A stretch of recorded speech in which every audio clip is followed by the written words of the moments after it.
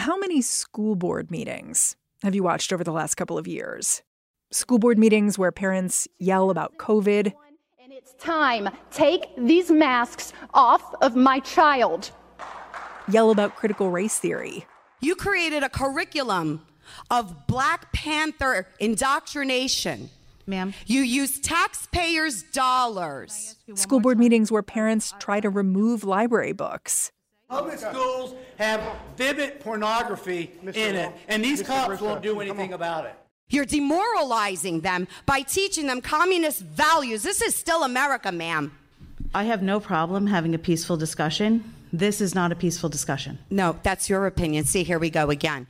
Now, imagine watching those same school board meetings as a teenager.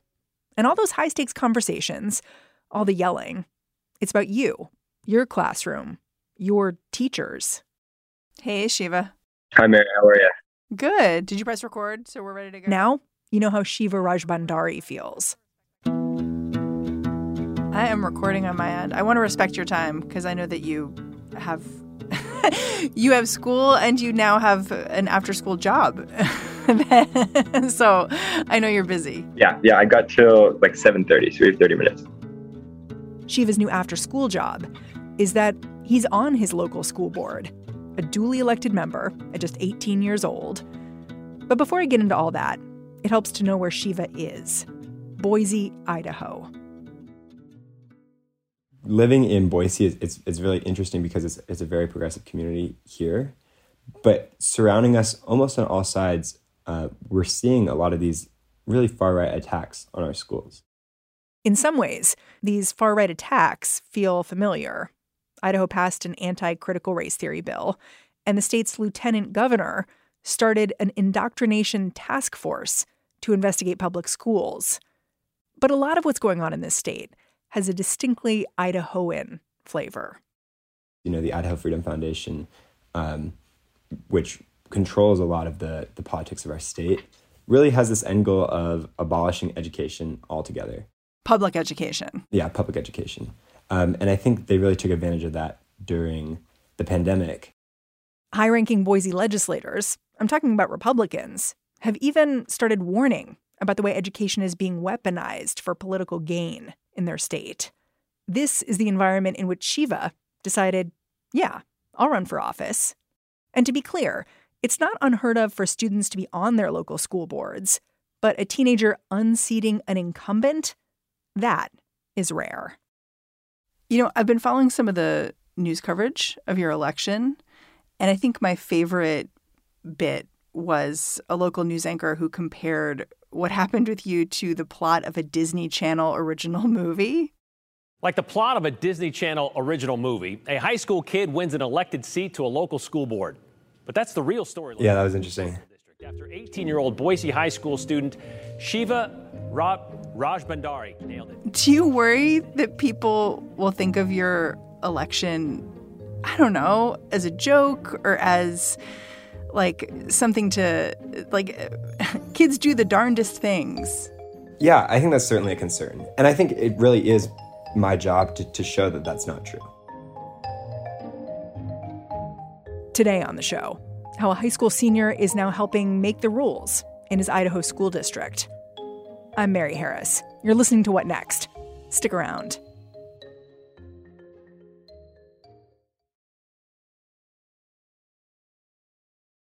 Shiva Rajbandari is pretty soft-spoken for a progressive kid who's managed to pull out a political victory in a state with a lot of vocal conservatives. He says it was climate change that animated him at first. You know, I first learned about climate change in 7th grade, and I was lucky to grow up in a school district where it was part of our science standards. Is that not typical in Idaho? No, at the time it was not. And it still really is not really in those science standards.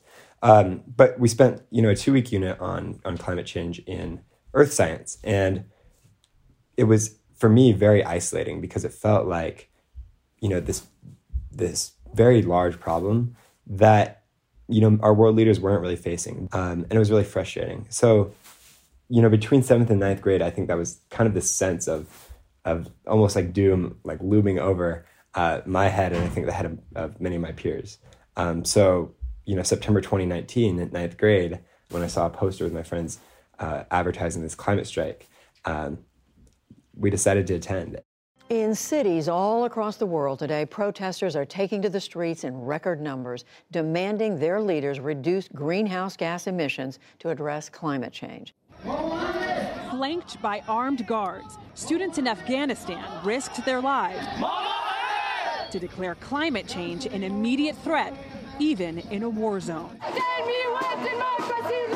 They were joined by students around the world who replaced school with social action.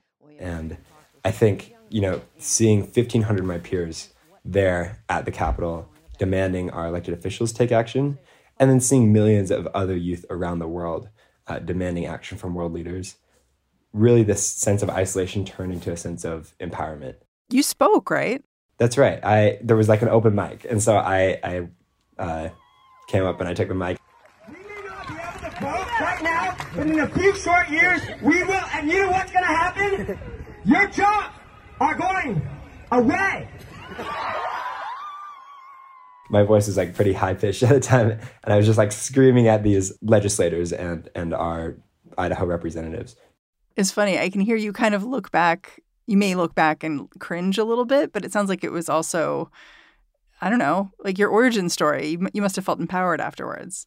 Yeah, it was certainly the start, I think, of my career in climate activism and in politics in general. And it wasn't just climate change, right? Like you started organizing around voting rights, gun control, all sorts of things. Yeah, that's right. Issues that are affecting young people today that we're not seeing action from our elected officials on.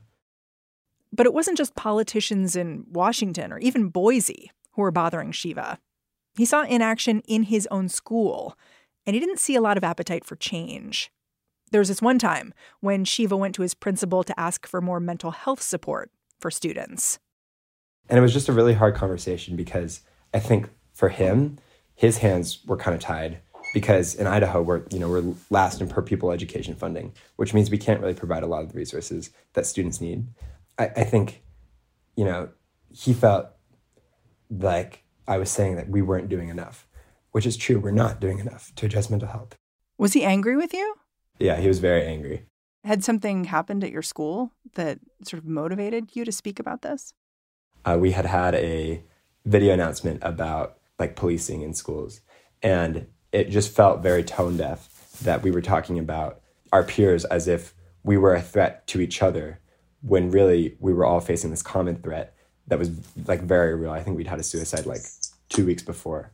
There are suicides about every year in our school. Idaho is one of the leading states in teen suicide rates. And it's not new, even with the pandemic. Even in 2019, 10% of Idaho students had acted on suicidal thoughts. 10% of Idaho students? Exactly. And that's not to mention, how many people were having those thoughts, right? So you were saying the school needed to do more here. And it sounds like your principal was saying, with like me and what army? I think that's right. And it was just a really hard conversation. And I remember I was in tears. He was pretty upset. And when I came back to my class, it was tough. How did you decide to run for school board? I think it was a process. I remember the summer of 2021.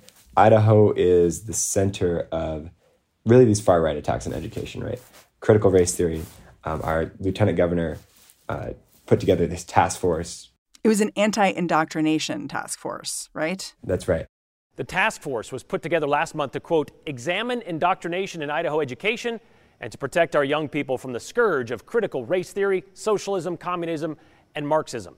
She says her... And indoctrination is what she alleged Idaho teachers were doing to our students, which, at the time, coming out of a pandemic where teachers had been working, double shifts to make it work, when attendance was at all-time lows, it was really tone deaf. So how did you see the impact of all this in the classroom as a student? I remember one day walking into my English class and we had an assignment, and half the assignment was blacked out in Sharpie. And it wasn't because the assignment was about critical race theory. It wasn't. But it was because our teacher had been doxxed, right, by this task force. When you say doxxed, what do you mean? I mean, in this task force, they're using teachers' names. They're calling teachers indoctrinators. And they're really spewing this rhetoric that then is kind of enforced by certain minority extremist voices in our community.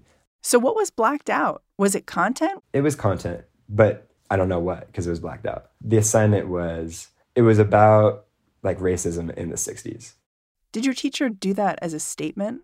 Like, I'm not allowed to say that? Sort of like standing in front of someone with duct tape over your mouth. Or was it something else? I think it was a legitimate sense of fear, a sense of intimidation. And I remember thinking at that time that, this isn't right. It isn't right that my teachers are coming under attack from these extremist voices that really are just fueling their own political gain. And it isn't right that our district leaders, who know that our teachers are not breaking the law, who know that we have some of the best teachers in the state, are not standing up for our teachers and are not providing them the resources they need to avoid these attacks. I mean, you were still interested in climate change in all of this, right? Like, my understanding is that your tipping point was that your school district wouldn't commit to a sustainability roadmap about the climate. And so then you just thought, I need more say here. That's right. We'd been working with students across the district on a clean energy commitment and long-term sustainability plan for our schools. And for 2 years, we've been reaching out to our board members. We sent like over 300 postcards. We delivered the largest petition our school district had ever received. We had sent dozens of emails to board members, and we really didn't get the response that I think we deserved. Our board members rarely responded to our emails, and it was just really frustrating. I remember one time in particular, I sent a letter to our school board president, who's now my colleague, asking for, just a meeting, detailing some of our efforts and asking for a meeting. And the next week, I was called into my principal's office and reprimanded for reaching out to my elected official. And, that's not to say that I ran for school board from a place of animosity, but it's to say that I saw this need, right? That student voices weren't being taken seriously, that students weren't being seen as constituents, when really we are the primary stakeholders in our education. We deserve, honestly, more than anyone, a seat at the table when we're making decisions about education. And that wasn't the case in our district. And that's what really motivated me to run.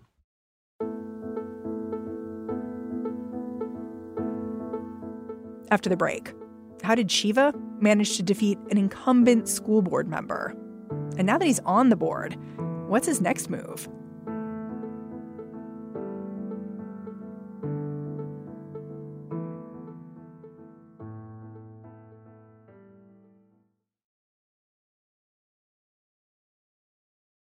How do you even begin to engineer a school board run as a teenager? What was your first step?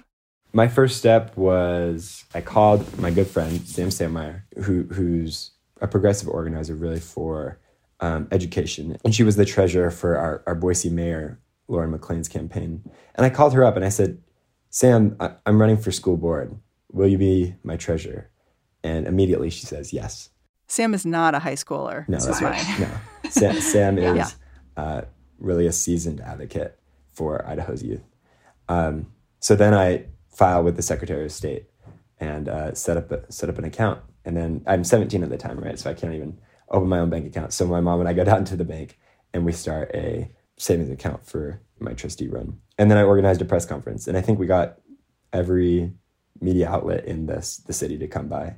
It's time that our school district listened to students. We deserve to have our input considered when making decisions on how. And really, Mary, extremism is something that I didn't want to talk about in my schools, right? What I wanted to talk about was mental health and the crisis that we're really facing across the nation, but particularly in Idaho. The thing is, the incumbent Shiva was running against, a guy named Steve Schmidt, managed to make extremism a talking point anyway.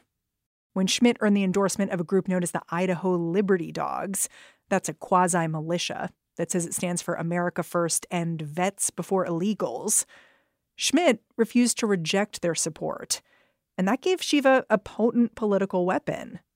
And I think that what frustrated me most about my opponent's unwillingness to disavow their endorsement was that he was a sensible guy. He's not an extremist.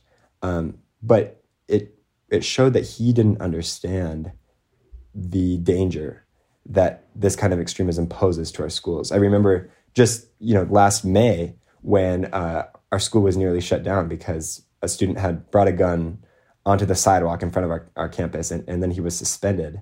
And this group organized or tried to organize this armed protest outside of my high school. So they're bringing guns to a school, right around the same time as this mass shooting in Uvalde, Texas. Huh. And their argument was, I guess, students should be able to bring weapons to class? I'm not sure what their argument was. I think it was, we don't like public education. Yeah, and eventually the Idaho statesman endorsed you in this race. And they said they did that primarily because your opponent had this endorsement that he refused to reject, which I thought was really interesting. Were you surprised by that endorsement? I wasn't surprised because I know that I'm qualified to serve on the school board. And, I know the place that students have in our government. What I was really happy about was that I think the majority of Boise voters agreed with my assertion, which is that extremism has no place in our schools. And, we don't even want to see it in an endorsement. When you're endorsed by a group like this, you need to immediately disavow that. Can you describe election night to me? Like, when did you know you'd won? Like, how much waiting was there? And what'd you do? There was a lot of waiting. So trustee elections in the Boise School District normally are 6,000, 7,000 people vote, which is like a 6% voter turnout. But wow. This election, I think because of all the attacks we've seen on our schools, really had heightened attention. So they thought they'd have counting done by 10:30 p.m. So we organized a election night party, and it was so awesome to be surrounded by all these folks who had really helped me along the way. Right, this was such a team effort. Students who knocked on doors for my campaign, my teachers, my mentors, folks who had endorsed me, my parents. But then 10:30 rolls around, and the district tweets, counting won't be done for another 2 to 3 hours. So then I invited everyone over to my house, and we sat down. We turned on Ferris Bueller's Day Off, and we just kind of sat there nervously and watched the movie and ate hors d'oeuvres that my mom had made, and then the results rolled in, and we were really ecstatic. And I remember, it just felt very surreal that we had won. We'd organized, and we'd won, and the voters had spoken, and they wanted a student on the school board. You have a 2-year term. Do you plan to serve both years? I don't. I really want to be replaced by a student on the school board because it doesn't make sense to have someone who's not boots on the ground in our classrooms representing students on the board. We need a permanent student position on the school board. So I want to be shadowed by several students from across the district. And then I want to resign next year. And then when a trustee resigns, the rest of the board votes to replace them. And I want one of these students to replace me. But if my fellow trustees don't agree to replace me with a student, I will serve that full 2-year term, and I'll serve from college, or I'll take a gap year. But I'm not going to give up this seat to someone like Steve Schmidt again. What's the first thing you want to do? I want to address the mental health crisis in our schools. I want to, increase our counselor to student ratios. I want to move to later school start times. And I want to provide more professional development opportunities for teachers to talk about mental health in schools. That sounds expensive. What's expensive is students dying in schools. Yeah. I was talking to a colleague who's an educator, and we were talking about the fact that someone like you has to get involved shows a failure of the adults around you. The adults aren't doing the work to care for the people who need to be cared for. And that leaves this space where children have to step up and grab the microphone when it comes to the climate crisis, when it comes to what's happening in their schools. I wonder how you feel it, whether you feel it as unfair pressure or opportunity. It certainly is unfair that a crisis which, was created long before us and should have been addressed long before I was born, has now fallen on my shoulders and the shoulders of my generation. But I wouldn't say that having students in power, having students in government indicates a failure in the system. I think that when people who have the most at stake have a say in what happens, that's how government's supposed to work. That's, what our country was founded on. And I feel super lucky to live at a time where we still can act on the climate crisis, where we still can save many, many lives from the mental health crisis, and where we can fight for student empowerment and student representation at all levels of government. Shiva, I'm super grateful for your time, especially very early before you go to school in the morning. Thank you for coming on the show. Thank you, Mary. I appreciate it.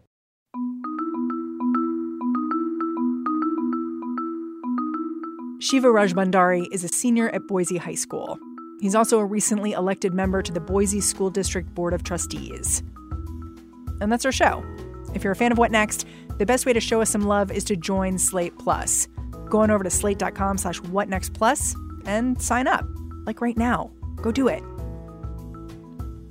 What Next is produced by Elena Schwartz, Mary Wilson, Carmel Delshad, and Madeline Ducharme. We are getting a ton of support right now from Anna Phillips and Jared Downing. We are led by Alicia Montgomery and Joanne Levine. And I'm Mary Harris. I will be back in this feed tomorrow. I'll talk to you then.